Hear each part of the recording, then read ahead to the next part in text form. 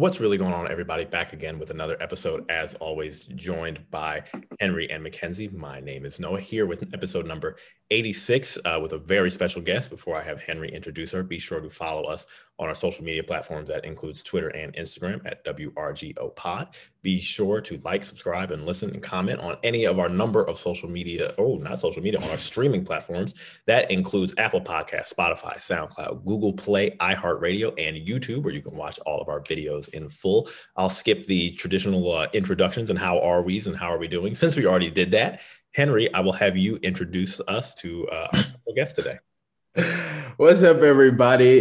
Y'all know I'm Henry Woods. We'll be speaking with Monica Delancey. She is running for State Representative District 39 here in Georgia, where I reside. So I'm going to allow Monica to give us what we need to know, but that's the soft introduction. Thank you so much, Henry. Let me make sure you hear me. Okay, yes, thank you so much. Yes. Well, thank y'all for reaching out to me and allowing for me to be a part of your podcast. I was so impressed to hear about what you were doing. So I'm just waiting to hear so much about what you guys got going on, because I have a daughter that's about to finish college next week, and I want to support our next generation. So that's why I opened up my schedule to be, at your will, so I can listen and learn, and hopefully I can be of assistance. Again, my name is Monica Yvette Delancey. I will be on a Democrat ballot for state representative serving the Austell, Mapleton communities in Cobb County. This district is an open seat, and basically the work that I've been doing for years residing in Cobb County speaks for itself. From me, raising my two children single-handedly by myself. My daughter's about to finish college next week, Breon Perkins. My son will be finishing high school next year. His name is Ernest. And, when I moved to the area, that's all I can hear was, why did I choose the Austell Six Flags area? And I think it chose me. And my main objective was to make sure my children were raised in a safe environment. So I did not set out to win 20 awards to be recognized by the Cobb NAACP, to be recognized by the police department, to be recognized by Omega Psi Phi's Advocate of the Year. I did not set out to do those things. I set out to raise my two children. And in the midst of it, if other people benefited, if Oprah Winfrey saw me on the news talking about how Black women are the most evicted population and wanted to donate money to my nonprofit, it was because of me doing the work. And basically, I'm looking forward to the next level of serving Austell and Mapleton community as the Georgia State Representative. Thank you very much. And that's great. So what are some things that you would really like to see change in that community? Henry, are you from? Henry, where are you from? Currently, we had that conversation. I am a Cobb County resident, so, I can vote. Okay. Okay. So what are some things that what would you like to see be done in the Cobb County community then, Henry, that you can pose to Monica?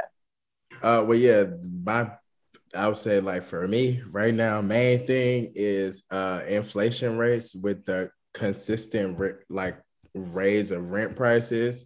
And then we know the federal minimum wage is $7.25, but it has been a push to be raised to $15.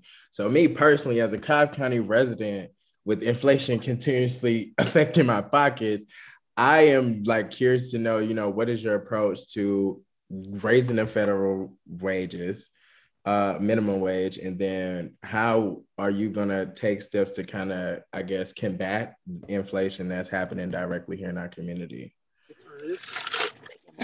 These are some great questions, and basically, thank you. We've been out all day, and one of my volunteers wanted to treat me to dinner. Thank you. Well, basically, we have to understand that when businesses want to come to the state of Georgia, right? When businesses want to come to the state of Georgia, we have to make sure that we have a population of people that is well skilled and trained. So I like the fact that we can send more of our people to technical schools, right? Because everybody's not going to go to college. We can send them on ways to get trained for higher skill levels. So therefore, when these businesses come to Georgia, they're not coming to Georgia to save on wages. They know they're going to come to Georgia. They got to spend some money. So that's what we have to look at when it comes to Georgia. They know they have to pay us top notch. We have to demand that from the front door. Okay. And we have to think about that when people choose to come to states. Why are they coming? And if they're coming because, hey, they can find a huge demographic of people that would sell it for low wages, then why wouldn't they come? Right? So therefore, we're going to have to make sure that everyone is highly skilled, as many people as possible. It's highly skilled and trained. So they know they have to give us the high wages. Okay? But so they that, know. Yeah, one thing. Oh, sorry. I'm sorry. Yeah, no, that's okay. I want to say, when these warehouses come, they're coming to the area because the police, the airport, is here. So they're going to bring the warehouses here as well. Well, if people are going to the warehouses selling them for $15 an hour, and we know rent is $1,500 a month, that's not going to help anybody. So we need to start with that. We need to say our people are trained logistics. They're trained the computers. So therefore, they need to be paid at least $25 an hour. So that's what we have to do. But what were you saying, young lady? What were you saying? Oh, no, I was just going to say about just ways to include, like, I guess I'm not from Atlanta. I'm not from Cobb County, but I am curious to just like providing for, because I know people who move to Atlanta and they're just talking about the rent prices increases and stuff like that. So are there opportunities for maybe, I don't want to just say affordable housing, but maybe rent caps and stuff like that, so that people, even when they do make the $25 an hour, they're not still being tied to that high cost rent and still not being able to make ends meet. You know what I'm saying? That's a great question. So basically, we're going to have to kick it old school.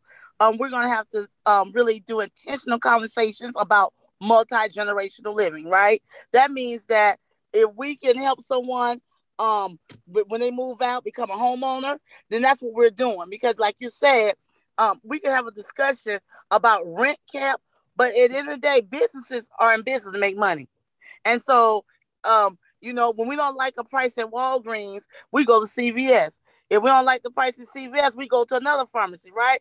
So basically, what's going on is not that it's having a high amount of units, if you will, that are privatized. Okay, and when they're privatized, that means they're private businesses that own and operate multifamily housing, that own and operate luxury housing, if you will, and they can set the prices with at whatever they want to set it.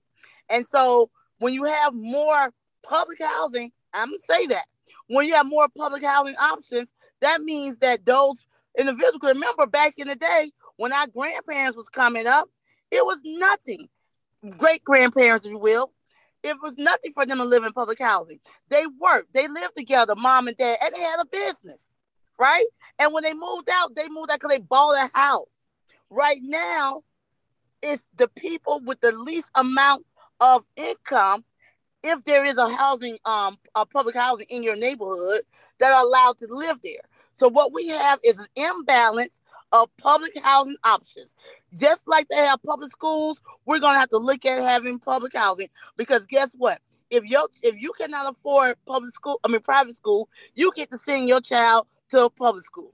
But in this case, we can't afford the apartments, and what's the choices? You better find a shelter to go to. That's not right at all. So we're going to have to just look at the fact that everybody's not going to make the same amount of income. We need essential workers, right? We need our teachers. We need our law enforcement. And we need customer service agents. And if we expect those people to be in our neighborhoods, we need to make sure that housing is in that neighborhood as well. Thank you so much.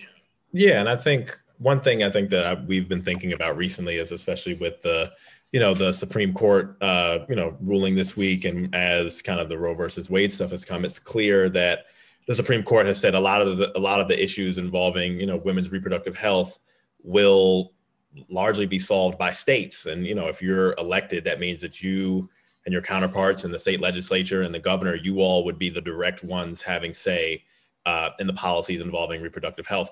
Obviously, as, Black people, there are a lot of inequities in terms of, logistics, in terms of infrastructure.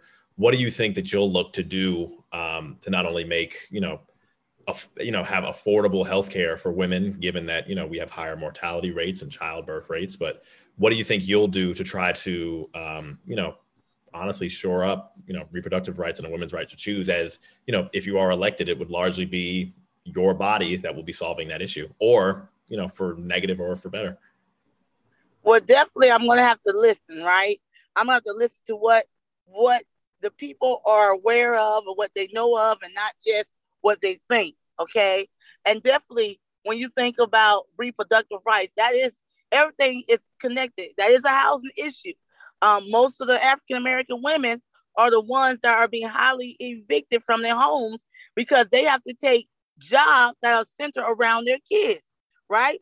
And most of the jobs that are centered around the kids are education jobs, healthcare jobs, entry-level jobs. So therefore, when they're bringing in another human being, that does impact their livelihood and impacts their housing.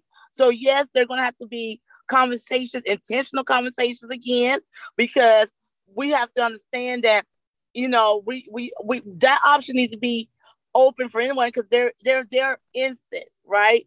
There's people who choose to not carry through with their pregnancies because of medical issues, right? So it's not just people making decisions of terminating their pregnancies because of it wasn't the right time. We have to look at we have to look at the larger scale, that there are some issues why pregnancies are terminated, and we have to evaluate all that. But again, that is something I want to listen.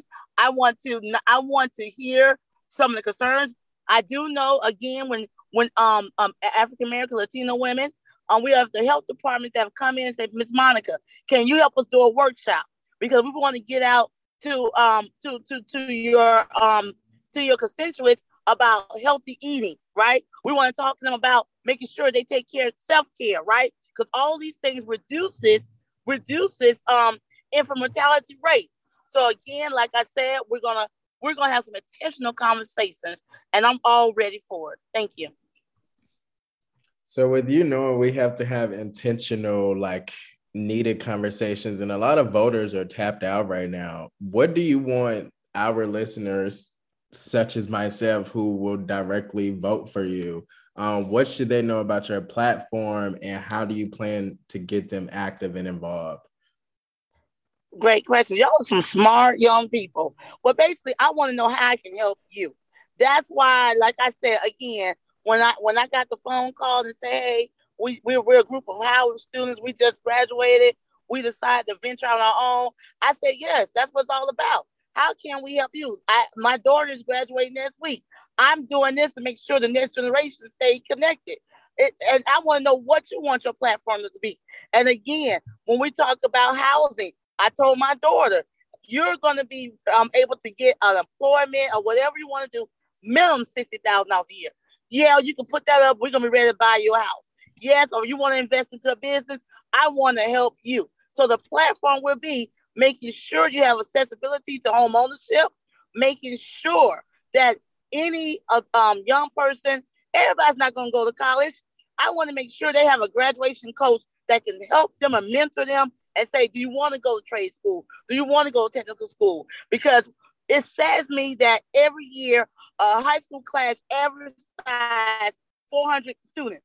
Less than 100 will be going anywhere when they graduate from high school, because no one sat down with their parents, no one sat down with them and really mentored them. That's what I'm talking about. And I also want to let them know, my parents that's out there that's single, it can be done.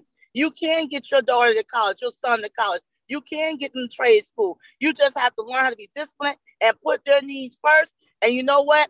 Maybe you don't need to be on social media as much. I'm just gonna put that out there, because some of that's going on as well. I'm talking about the parents. Okay, but we're ready. Whatever it takes, because I want everyone to be able to thrive. That's what it's all about. Thank you so much. I love that answer. And wait, what school is your daughter graduating from? Bennett College. She's a Bennett Bell in Greensboro, North Carolina. HBCU, we love to hear. Yeah, HBCU. Congratulations to her. Yeah. So before we wrap this up, where can our listeners follow, tune in with your campaign. Donate. Donate. Donate, yes, donate. But definitely, Monica State Rep 39. That's me on Instagram. Straight flexing. And then it's Monica Yvette Delancey on Facebook. And definitely, I can get my phone number 770-369-6531. I answer the phone all the direct time. Her. Yeah. They called. Somebody called me 3:00 in the morning. They said we thought we were gonna get your office. No, it's me. I answer the phone. How can I help you? I'm this, I'm that. We love to hear that. Ready. Yeah, that's what we like right there. We like somebody firsthand involved. And I have to thank you so much for taking the time. Thank you. Thank you. We really appreciate you. We're going to support as much as we can. Hit me up if you need some volunteer, and, we'll coordinate that as necessary. But thank you so much. No, thank you. Definitely appreciate you so much. And I tell everybody, I say, if you volunteer just 1 hour, that's better than a donation. They don't understand. 1 hour holding the sign up, 1 hour putting out flyers, that's better than a donation. We're going to win this on people power. I just want to let you know, this is not my first rodeo of running for office. The last office I ran for was 2 years ago during the heat of COVID. There were 7 candidates. I finished number 3. I had the least amount of campaign funds, and I was number 3. The people that went to the runoff had to spend more than $30,000 to get to the runoff. I had nothing but the filing fee. So therefore, that's why the prediction is out that I am going to win this one, because I know how to mobilize. I know how to get people out to vote. And it's not about me. It's about the people. Thank you very much. Thrive 39. Oh, I like that. Thank y'all so much.